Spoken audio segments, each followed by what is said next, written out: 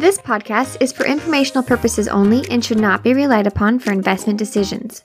All opinions expressed by Leah and Matt or any podcast guest are solely their own opinions and do not reflect the opinion of Inspire Wealth Partners or Entrusted Accounting. Clients of Inspire Wealth Partners may retain positions in the securities discussed in this podcast.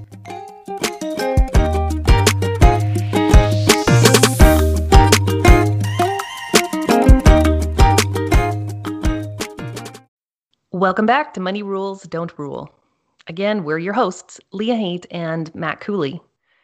Today, we are talking about wealth. I know. What do we mean? Wealth? Who has it? Who doesn't? It's this kind of nebulous thing that I constantly keep grasping and never quite attain. Let's talk about it. Matt, how are you today? I'm excellent. It's a beautiful day. My little guy slept more than 2 hours last night, and I am ready to roll. Nice. Oh, yeah. Nice. Oh, wins all around. How are you? Matt, I'm doing well today. I'm doing really well today. I'm out of tax season, which feels really good to focus on some creative projects, on some business admin, and I am looking forward to a weekend. Fantastic. Well, thank you for engaging in this conversation today about wealth. We're going to talk about what it is. Can we see it? If we can't see it, why do we hide it? Words matter, and what does the calculation of wealth even really mean? So I think we have a lot to cover, and let's just dive in. Matt, I'll start off with kind of how I've been stewing on wealth for these last several months. And I know that there's a lot in the collective cultural conversation about wealth and who has it and who's been shut out of it. But for the most part, I just want to boil it down to it's the money you don't spend, and therefore you amass and acquire, that allows freedom of choice. And like my personal definition of wealth is living below your means, which is the money you don't spend, so you can create excess, and that equals opportunities. You have the capacity and the wherewithal and the flexibility and freedom to go after what you really want in your life, which is where we started. What's the return on your life? So comments, feedbacks about that. What do you think about wealth? Yeah, I think you've got it exactly right. You know, as we've previously talked about, wealth is just a tool that creates the freedom and the opportunity to live the life that you want to and live life on your terms and do the things that are important to you. What's important to you is, or at least should be, defined by you and only you. Yeah. And so from both of our professions, we bump into the concept of wealth quite a bit. I mean, what you were trying to do is to help people inspire wealth partners so they can live the life that they want, that's important to them. And a lot of folks come to me, how can I keep more of my money? How can I reduce my taxes? How can I be strategic in that kind of game planning? So I think that you and I interact with this with clients on a pretty regular basis, and it means something different to everyone. Yeah, but at the end of the day, it's the money you don't spend that you can create excess so you can have those opportunities. And sometimes we chunk away at it like penny by penny. And maybe toward the end of our life, we really have kind of that comfortable cushion to then feel like we can do the things that we want to do. It's tricky. It's tricky. We can think about wealth and we can have so many judgments around it and what people do with their wealth, how they choose to spend it or give it or donate it or invest it. But at the end of the day, because it's the stuff we don't spend, we can't really see it, can we? Not really. I think we try to show it sometimes. There was a book titled Stop Acting Rich, which is a really good book. It was written about 10 years ago by a PhD professor named Thomas Stanley. In the book, he talks about how the less affluent have fallen into this elite luxury brand trap that keeps them from acquiring wealth. In his book, he references a really interesting study showing the median vehicle price driven by millionaires. And it is $31,000. And this was 10 years ago. So you inflate that a little bit for today. But the median vehicle price driven by millionaires was just over $31,000 about 10 years ago, which I think deviates from most people's perception of what wealthy individuals drive and what wealthy individuals do. And then a few years later, a Forbes study showed that 61% of vehicles driven by those making 250K or more were either a Toyota, a Honda, or a Ford, which would support Stanley's assertion that those building wealth aren't buying luxury brands as much as you'd think and spending money on depreciating assets like vehicles. I think it's natural to aspire to appear wealthy, but behaving in a way that's preventing you from accumulating real wealth. And the values that help people build wealth are not necessarily the values that say you need to show status symbols to prove your wealth. That is so interesting to me. So the millionaires driving like equivalent of junker cars. Oh my gosh, like I never would have put two and two together. Like if you have it, you might as well be comfortable. But this author is indicating that like actually it's kind of the reverse. Like the conscientious spending, some people would call it frugality, some people would call it intentional, but whatever their focus and goal and strategy is, they are keeping their eye on the target. Like this concept of a depreciable asset, you mentioned that about vehicles, and where that comes from is like it immediately starts losing value the minute you drive it off the lot. Like you buy it for 30 and good luck selling it for more than 15. Like just instantly, it is not an appreciable asset. It is a depreciable asset. It is always going to come down because it's going to have wear and tear. So if we think about those purchases in our life, trying to focus on the ones that are actually going to build value and wealth and not ones that are just going to be cash out. So we can't really see wealth. It's like counterintuitive that showing off wealth, keeping up with the Joneses, putting the effort into appearances in all things, like the material things we buy, it's like that very spending that decreases wealth. They had it a few minutes ago and then they spent it and now it's gone. And the very act of spending it means we've no longer acquired it and amassed it. Interesting. So it seems like that teeter-totter back and forth seesaw. So it sounds like wealth takes a lot of discipline. Yeah, you hit it on the head. I think a lot of times with wealth building, there's a discipline that takes place in the darkness and there's sacrifice that goes into it, that at the end of the day, you're not receiving that social reward or social recognition that, just honestly and candidly, we feed off of in today's day and age and this culture. And that's why it's so hard. Yeah. Yeah. Similar to like fitness goals or diet goals or anything that we do has really visible external effects, and that hard discipline and quiet confidence of saving, of investing, of keeping your eye on the prize doesn't. And we're in kind of a clickbait culture right now, that instant reward, that instant gratification, that instant approval. The number of likes you get on your social media accounts and the comments and all of that, so that social recognition and reward. Yeah, interesting. So if we can't necessarily like see wealth, why do we hide it? Why do you think? I think first and foremost it's because we're judgy people. We've got judgments about everything and opinions about everything and knee-jerk reactions about everything. So my experience, if I'm going to get slapped around and judged, like, why do I want to put it out there? If we can't see wealth, why do we hide it? We're judgy people. We don't talk about money, Matt, which is why we're trying to have this conversation out loud about money. If we start to peel back the layers and peek behind the curtain, what will that do in our society and in our relationships if we have some relaxed comfort around talking about wealth, what our struggles are, where we're at in the game, where we might have hit some roadblocks and hiccups? Like if we can't see it, we hide it, I think, because we're just judgmental people. Yeah.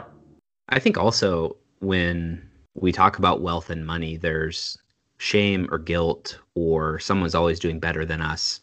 There's that association with it. And I think also on the flip side of that, sometimes we feel bad talking about money and wealth because we're embarrassed that we might have more money than the person we're talking to. Mm-hmm. And there's sometimes shame in that as well. We don't want to buy the nicer car or the nicer house because we don't want people to think differently than us or think differently of us. There's an investment group out there called the Capital Group that published research not too long ago showing that Americans are more comfortable talking about marital discord, mental health, addiction, and politics more than they're comfortable talking about money, which is pretty wild. But I think it boils down to a question of like, what are we even talking about when we talk about wealth? Like, what do we even mean? Is it talking about the exact dollar figures, like, what's your net worth or how much money did you make last year? Because if that's what we're talking about, I don't know that we necessarily need to discuss that outside of a one-on-one conversation with a spouse or a trusted financial professional.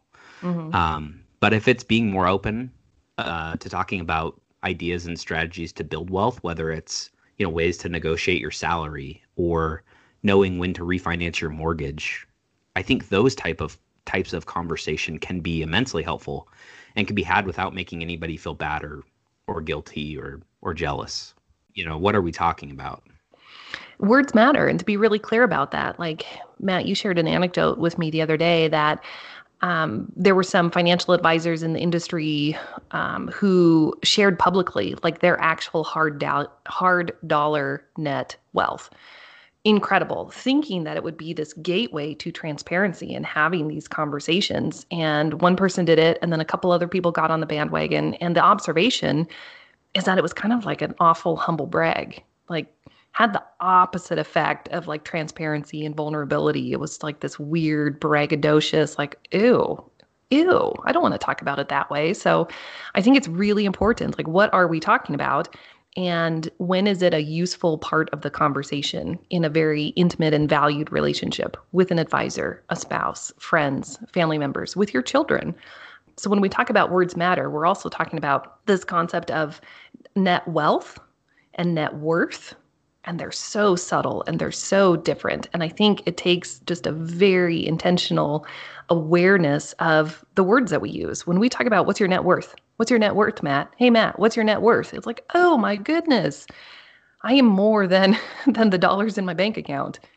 My worth is not tied into the stockpile of money. So I think that if we can start to help shift and shape the conversation around net wealth, I would even take it a step further. Like, is it wealth? It's resources. What are net resources? And we can talk about that a little bit later. But yeah, Matt, what's your experience with words like wealth, worth, net, gross conversations? You, first and foremost, have very intimate conversations with people in their finances. What does that transparent conversation look like, and how long does it take to get there? Yeah, I think, actually going back to your previous point about the financial advisors that had written about their personal situation, there was one advisor who I think their original intent was to show their clients how they thought about building wealth, and also that they invested the same way that their clients invested. And he wanted to prove that, hey, I'm eating my own cooking here. So he wrote a post about the details of his own financial situation. And the original post, I don't think had any specifics about numbers or anything, but then it kind of took on a life of its own. And all these other advisors are, writing similar posts and starting to actually include dollars and figures and cents and saying, oh, my business is worth X and I drive a car worth X. And, like you mentioned, it did come across as a humble brag. And there was actually a post, I can't remember if it was in the Washington Post or the New York Times, about all these advisors that had done it. And the story was about, it's like a humble brag, and why are we doing this? It's not really helping anybody. And I think the reason it ended up not helping anybody is because you started getting into the dollars and cents of it. And when you're broadcasting that at large, again, it's just not terribly helpful to anybody. But if you're having an intimate conversation with a one-on-one professional, like I had previously alluded to, I think you can really drill down into, why are we talking about this, why it matters. And it matters because we're trying to get to a certain point to achieve the things that are important to us. And you have to talk about dollars and cents when you're trying to have that conversation of, this is my lifestyle, this is what it costs. How do I achieve what is most important to me? Mm-hmm. But when we're broadcasting it out there, I don't know that it's the most helpful. Right, Matt. When we were talking about this episode and this theme today, I went back and forth with you. I am ready to talk out loud and pull back my own curtain. I want to walk the talk in that way. If I want to talk about money and all the things we don't talk about, like, I'll be the first to the table. And after some deep thinking and reflecting on it, coming to the conclusion, like, I will gladly have that conversation with you. Let's make an appointment. Let's do this one-on-one. Let's look eyeball to eyeball, because it's not about broadcasting it. It's not about bragging, and that doesn't do anything for anyone. But if you want to sit down and have that one-on-one with me, gladly. I would love to share what I do, what's helpful for me, what I've learned, the lessons that I've hit the hard knocks. And then you can take that and run with it, and you do you. So open invitation, clients, make an appointment. Let's talk shop. Happy to. And part of that is wanting to respond in kind. When clients come to me, I understand that talking about money is wrought with so many emotional anxieties and tensions. It's embarrassing, shameful. I don't know what I'm doing. And we just sit down on the couch across from each other, eye to eye, and just say, it's okay. It's okay. You got to this point. You can make new decisions going forward, whatever you want for your life. So I'm also feeling kind of this reciprocity in some of the relationships I have with my clients. It's like, it's not just about me holding all the cards and you looking up to the shiny, polished version of me. I'm a human too. I've made choices and decisions and have regrets about money and hangups and issues about money too. I want to be your professional advisor. And so there's a time and a place to do that. Yeah, that's really good. When we think about building wealth and accumulating wealth and preserving wealth, what role do you think luck plays into that? I think really, really high. I think I have been so fortunate in my life, and I've worked really hard, but I didn't choose the country I was born into. I didn't choose the family I was born into. I didn't choose the opportunities that I had. So a little bit of hard work along the way, but so lucky. And what we talked about in prior episodes is maybe what are some of these money lessons that might have fostered some gratitude and compassion? Definitely. I feel really fortunate that I feel like I've lived at the margins, and I feel real fortunate that I've lived in a comfortable space so that I have experienced the spectrum and I can try and start to walk a mile in someone else's shoes. So luck, a lot of luck. And every time I bring that up in conversation, no, Leah, you've worked so hard. I'm like, dang straight I have. Dang straight. Like CPA exam, no joke. Absolutely no joke. The sacrifices I've made to live away from friends and family, to pursue different goals and dreams, and to get to this point, a lot of hard work. Part and parcel and in tandem with just as much luck. That's my experience, Matt. What about for you? I think 90% of any success that I've had, professionally at least, could be attributed to luck. 90+% for sure. Wow. I don't know the exact number, but I think luck plays such a larger and more impactful role than we're willing to give it credit for. As you mentioned, living in this country, growing up the way that I grew up, middle class to upper middle class, and having the color of my skin. And I got my first job out of college because of a family friend who was a partner at the firm. And it's not to minimize, the hard work that I put in to capitalize and maximize the opportunities that I've been presented, and the doors that have been open for me. But those doors that have been open for me can largely be attributed to luck. It's the doors that are opened. You can do with it whatever you choose to do with it. But I think the doors that are presented, that's where luck really comes into play. Mm-hmm. Mm-hmm. And I think we're acknowledging that not everyone, at least in the world, let alone this country, have had the access and advantages of those opportunities, and to just take it with a dose of gratitude, which I like hearing. So thanks for that insight. Yeah, we talked about words and luck and net wealth versus net worth. So all y'all out there, let's just agree. We're going to talk about net wealth and not net worth. Like, I'm over it. I'm so over it. What's your net worth? But at the same time, how do we calculate net? What does net mean? It is such an accounting term. And I'll start with we start with what's in the bucket. So we call those gross. What's in the bucket? Everything, just everything. And then we start to subtract obligations. We start to subtract mortgages. We start to subtract credit cards. We start to subtract things that we would have to pay someone to be free and clear and wholly unencumbered. So net means after subtractions. If you're starting with revenues, if you're starting with assets, take a simple example. You own your home, and let's say it's worth $300,000, but you owe $250 on it.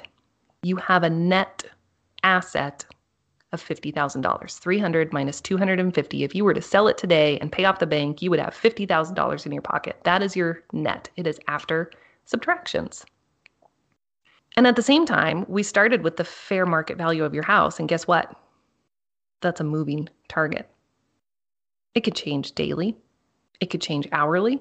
It could change weekly, monthly, annually. It is a moving target. I think right now, most of the states understand that we're kind of in a housing bubble. So this bubble can burst at any time, which means the fair market value of some of those assets can escalate or they can decrease and dip. And so that concept of a net wealth is always a moving target. Yeah, I think the value of your house probably changes by the minute, quite honestly. There's so many factors that influence what your home is worth. And I think it probably changes by the minute. There's just no ticker tape on your home that shows, hey, here's the fair market value right this second. Yeah, so if you were to ask me to calculate my net wealth today, it would be totally different this evening as it is tomorrow morning. Because at the same time, think about your investments in the stock market, if that's your thing. Those change hourly, by the second, minute to minute. What does that calculation even mean, Matt? So if we're talking about net, we're talking about after subtractions, we're talking about fair market value. How do we even kind of set a target on what our net is if net has consequences and factors in terms of retirement and when we retire and how much we have and need in retirement? It's a calculation that affects us maybe more in the long term than it does in the present day. And yet it's our present day actions that will affect and influence where we end up in our end game. So what does this net calculation even mean? Yeah, I think from a number standpoint, it doesn't mean anything. But, if we're talking about net worth or wealth or whatever we want to call it, I think we're settling on net wealth, which I like. Thank you. It's literally just a number on a piece of paper. It's the account statements that you receive each month that, get shredded or thrown in a closet, probably. But if you're willing to go through a comprehensive planning process that determines, to achieve your dreams and ambitions, your number has to be X, then great, work toward that number because that's going to be the tool to achieve those things. But if we haven't done any sort of financial planning and thinking through what's important to us and quantifying our goals and aspirations and what they cost, anchoring to a number and calculating our net wealth, I mean, what's it for? It seems frivolous if we haven't really kind of laid out what's important to us and why we're working toward these things. Well, it sounds like you're saying it can evaporate in an instant. And at the same time, if we don't know what we don't know, we'll never get there. This concept of coming up with a plan will affect and influence the choices we make today, how much we save, how much we spend, where it all goes, and also how long it will take to get there. I run the gamut of conversations with people of what's your retirement plan? I don't know. I'll just keep working. Okay, that's okay. And some people are like, I've got an exact hour and minute I am retiring and I can't wait and I'm going to make it. And sometimes that brings relief to people. But I think the concept of I don't know, we'll see. Is it worth it to you to find out? Is it worth it to you to never get there, to never experience, to never do X? Yeah. I recently spent some time with somebody and their goal in life, not their only goal, but a goal that they had in life was for their investment portfolio to grow to $10 million. For some reason, they'd anchored to $10 million. And for years, they'd grinded and worked really hard to get to that number. And the day they got to that number, they opened their account statement and they'd achieved the number. And they said they looked at it for 30 seconds and then threw it in the closet and nothing changed. They woke up the next day, they did the same things they always do. And so they thought that achieving this number for some reason would bring them happiness. And once they hit it, they felt no more happiness. And it was just a number that came and went. And they said it caused them to really reevaluate their thought process and what was important. They ended up actually purchasing a vacation home that they knew was definitely a suboptimal financial decision and would bring, that portfolio well below $10 million. But the memories and joy that they would create at that home with the people closest to them were priceless. And it just brought them so much more happiness in life that now they had this place to create these fantastic memories with their friends and family and colleagues and just the people close to them. So I thought that was kind of an interesting anecdote. And I think we oftentimes anchor to these numbers without doing any planning. And it's just arbitrary. I don't know. I guess I'm saying frivolous again, but it's kind of frivolous unless we're intentional about the planning process and like what this number is going to help us achieve. That is such an uplifting story for me to hear. They had a target and they had a plan, and there was a lot of value and validation in having a plan and the hard work and the reaching after some of their goals. But how incredible to get to that goal, realize it didn't really ring their bell, and be like, what else is there? Oh, life, time, experiences, connections.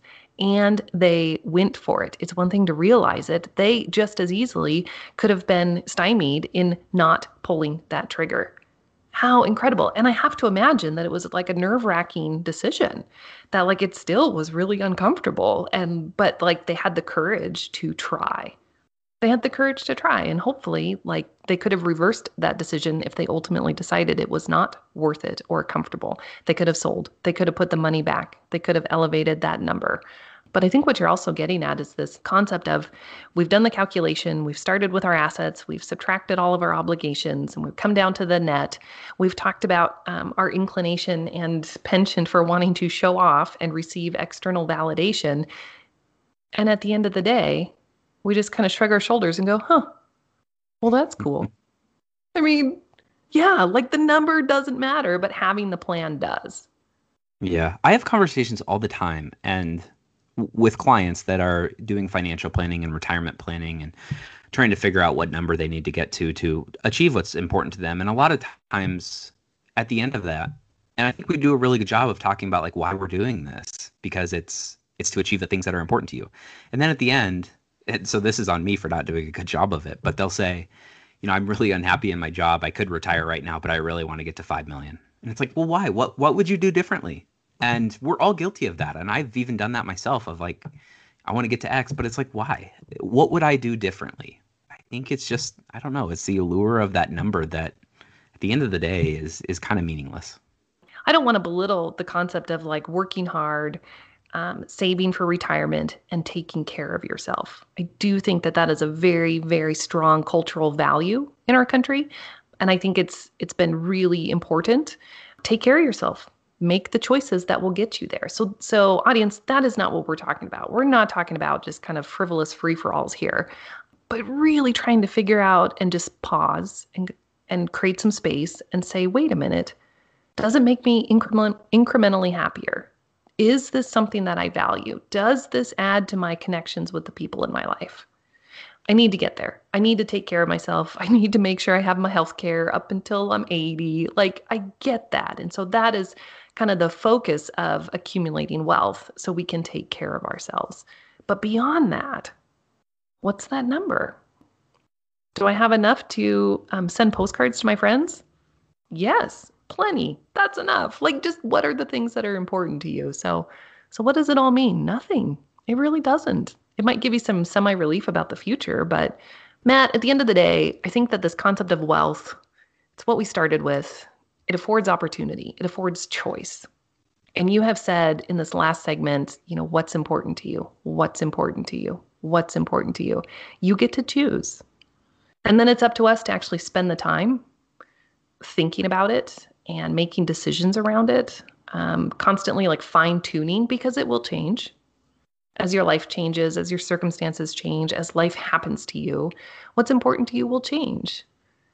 But to kind of keep your eye on that target, to always have the choice to leave a job that makes you unhappy, to always have the choice to try a new adventure, to always have the choice to take your foot off the pedal.